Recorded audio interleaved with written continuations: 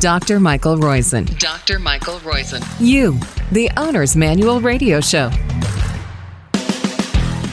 You're listening to You, the Owner's Manual Radio Podcast on Radio MD, iHeart, or wherever you download us from. Thank you very much.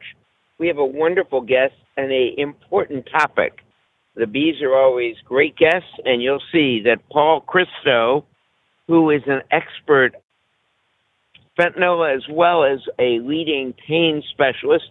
He's author of the book Aches and Gains, A-C-H-E-S and Gains, a comprehensive guide to overcoming your pain, and has a show on XM radio by that same name, Aches and Gains, is our guest today. He's an associate professor in the Division of Pain at Johns Hopkins University School of Medicine, and director, where he served as director of the Pain Fellowship Program for 8 years, and the Blaustein Pain Treatment Center for 5 years at Johns Hopkins. Paul, thank you very much for coming on.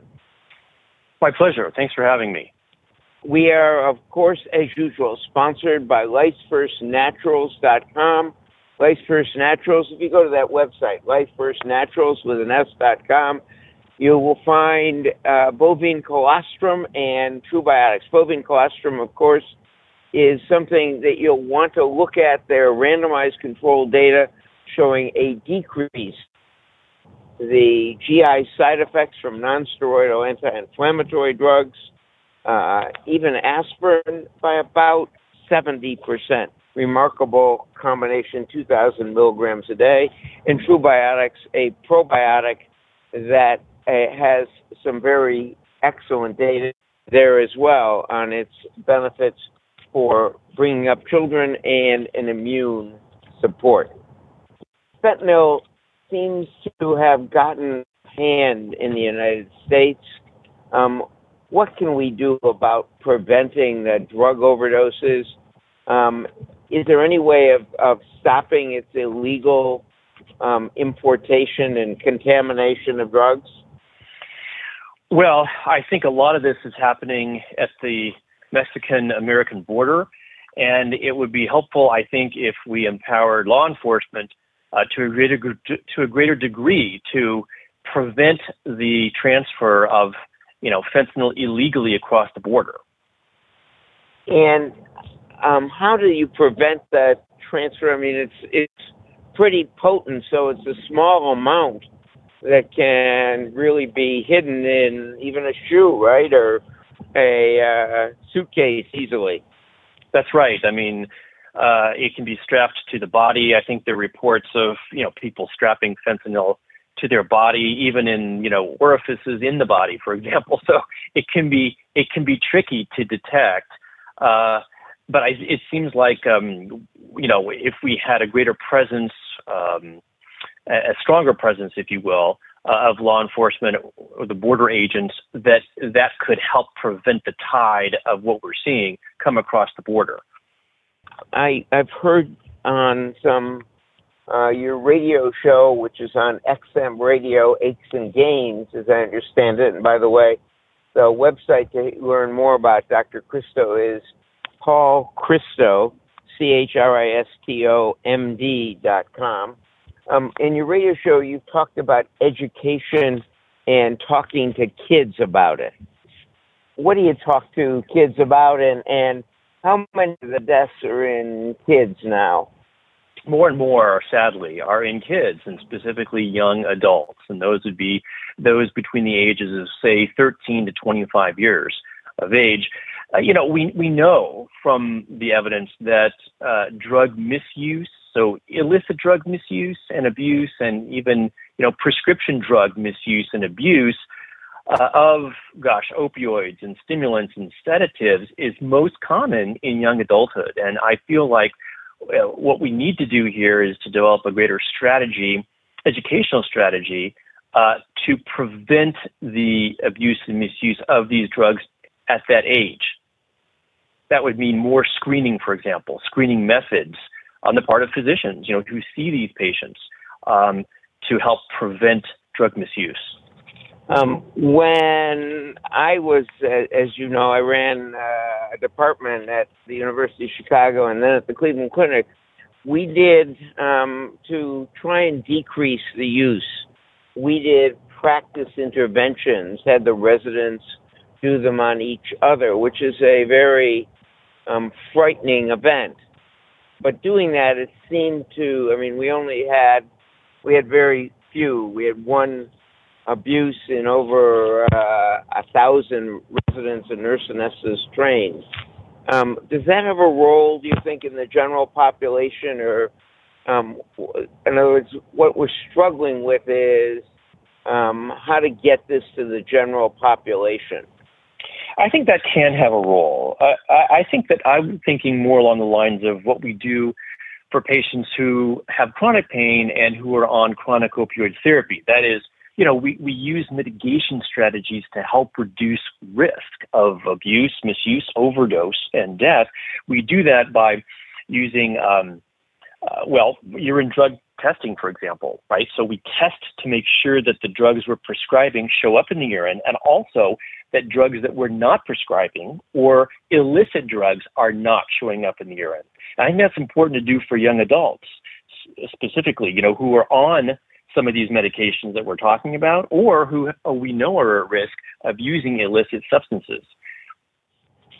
And in how widespread is that practice?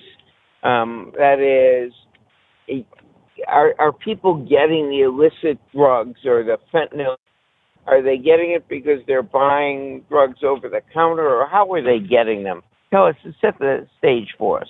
Well, they're mostly getting them on the street. So they're purchasing them from the street. I mean, this is in contrast from several years ago when, the opioid epidemic began, and that related to the use of prescription opioids to a greater extent than non-prescription opioids, and the misuse of those, the abuse of those, and overdose and death related to prescription opioids. But, over the last several years, we've really seen the synthetic drug fentanyl as the major source of overdoses and death, and not among pain patients. Really, this is among people who are purchasing these drugs illegally on the street. Are most of the people what I'm trying to understand is, are most of these people trying to get opioids and getting just too great a dose, or most of the people trying to get some other drug like Valium or something like that, and they're tainted with opioids? What's the process? So many of our listeners are obviously drug naive in this way. So help us understand a little bit about how this is happening. Well, it's a combination of both items that you suggested there. One, people are buying drugs on the street. Say it might be a pill of oxycodone, it might be cocaine, it might be methamphetamine that is tainted with fentanyl unknowingly, and that is leading to increased risk and death. It's also related to those that are purchasing fentanyl outright. They're not purchasing other drugs that are tainted with fentanyl. They're just purchasing fentanyl illegally on the streets.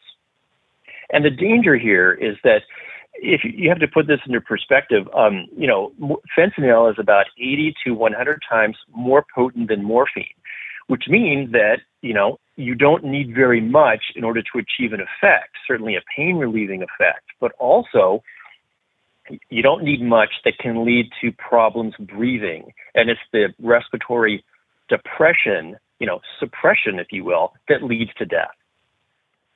Let's put you in a different spot.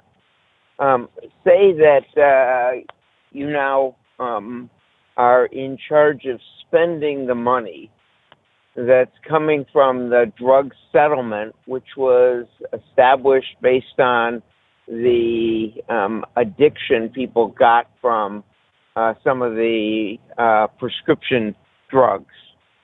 How would you spend that? How would you use that to help with this crisis?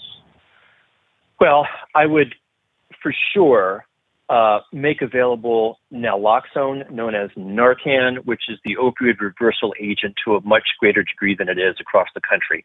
There's no question that Narcan saves lives, for those that are overdosing on fentanyl or other opioids. So I would make sure that we have an adequate supply across the country in every state, because we don't yet. I also would spend some of that money on overdose prevention centers. The first was in New York City. I think others now are being developed in the United States. This is where clean needles and syringes are provided. Addiction services are offered, but mainly they have someone there who, if you will, oversees the use of the drug. It seems antithetical. It seems, contradictory, but we have data from Canada, for example, that has shown a 35% decrease in overdose deaths by these overdose prevention centers. And what would you do from a standpoint of chronic pain treatment? In other words, you run a chronic pain treatment center or pain treatment center at Johns Hopkins. And again, we're talking to Paul Christo, who is a pain specialist and the author of the book Aches and Gains, and the Sirius XM radio show by the same name, Aches and Gains. Are the pain centers like yours available enough? Do they use the multimodalities you use?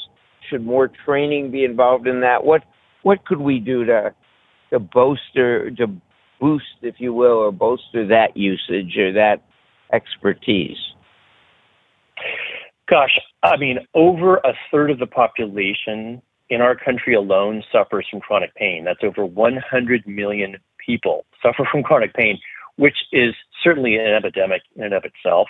Worldwide, it's 1.5 billion, if you can believe it.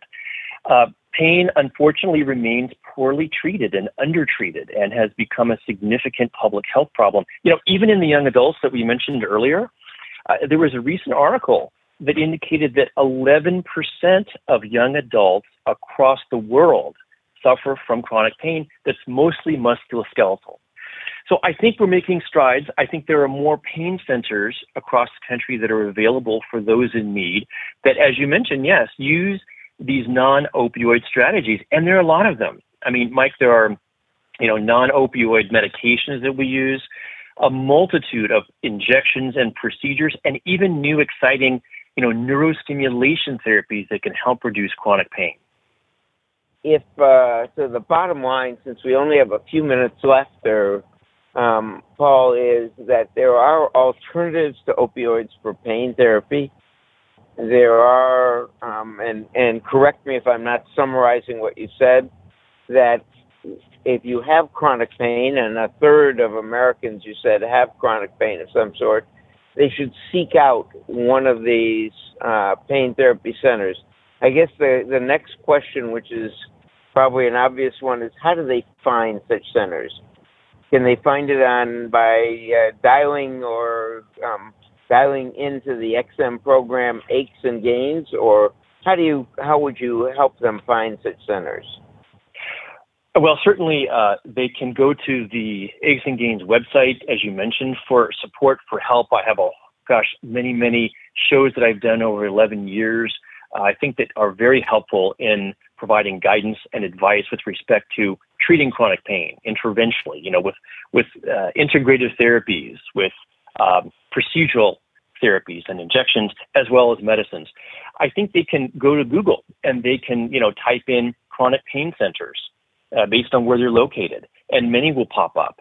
There are many private practices that offer pain services, as well as academic centers, like where I am now, where you have been, that provide resources for those who have chronic pain. Thank you very much. This has been a conversation with Dr. Paul Christo. Paul Christo, CHRISTOMD.com is where you can find out more about him, or on the Aches and Gains book, or the Aches and Gains website, or the Aches and Gains XM Sirius radio program. You've been listening to the Owner's Manual podcast on Radio MD, or iHeart or wherever you've downloaded us from. Thank you very much for doing so.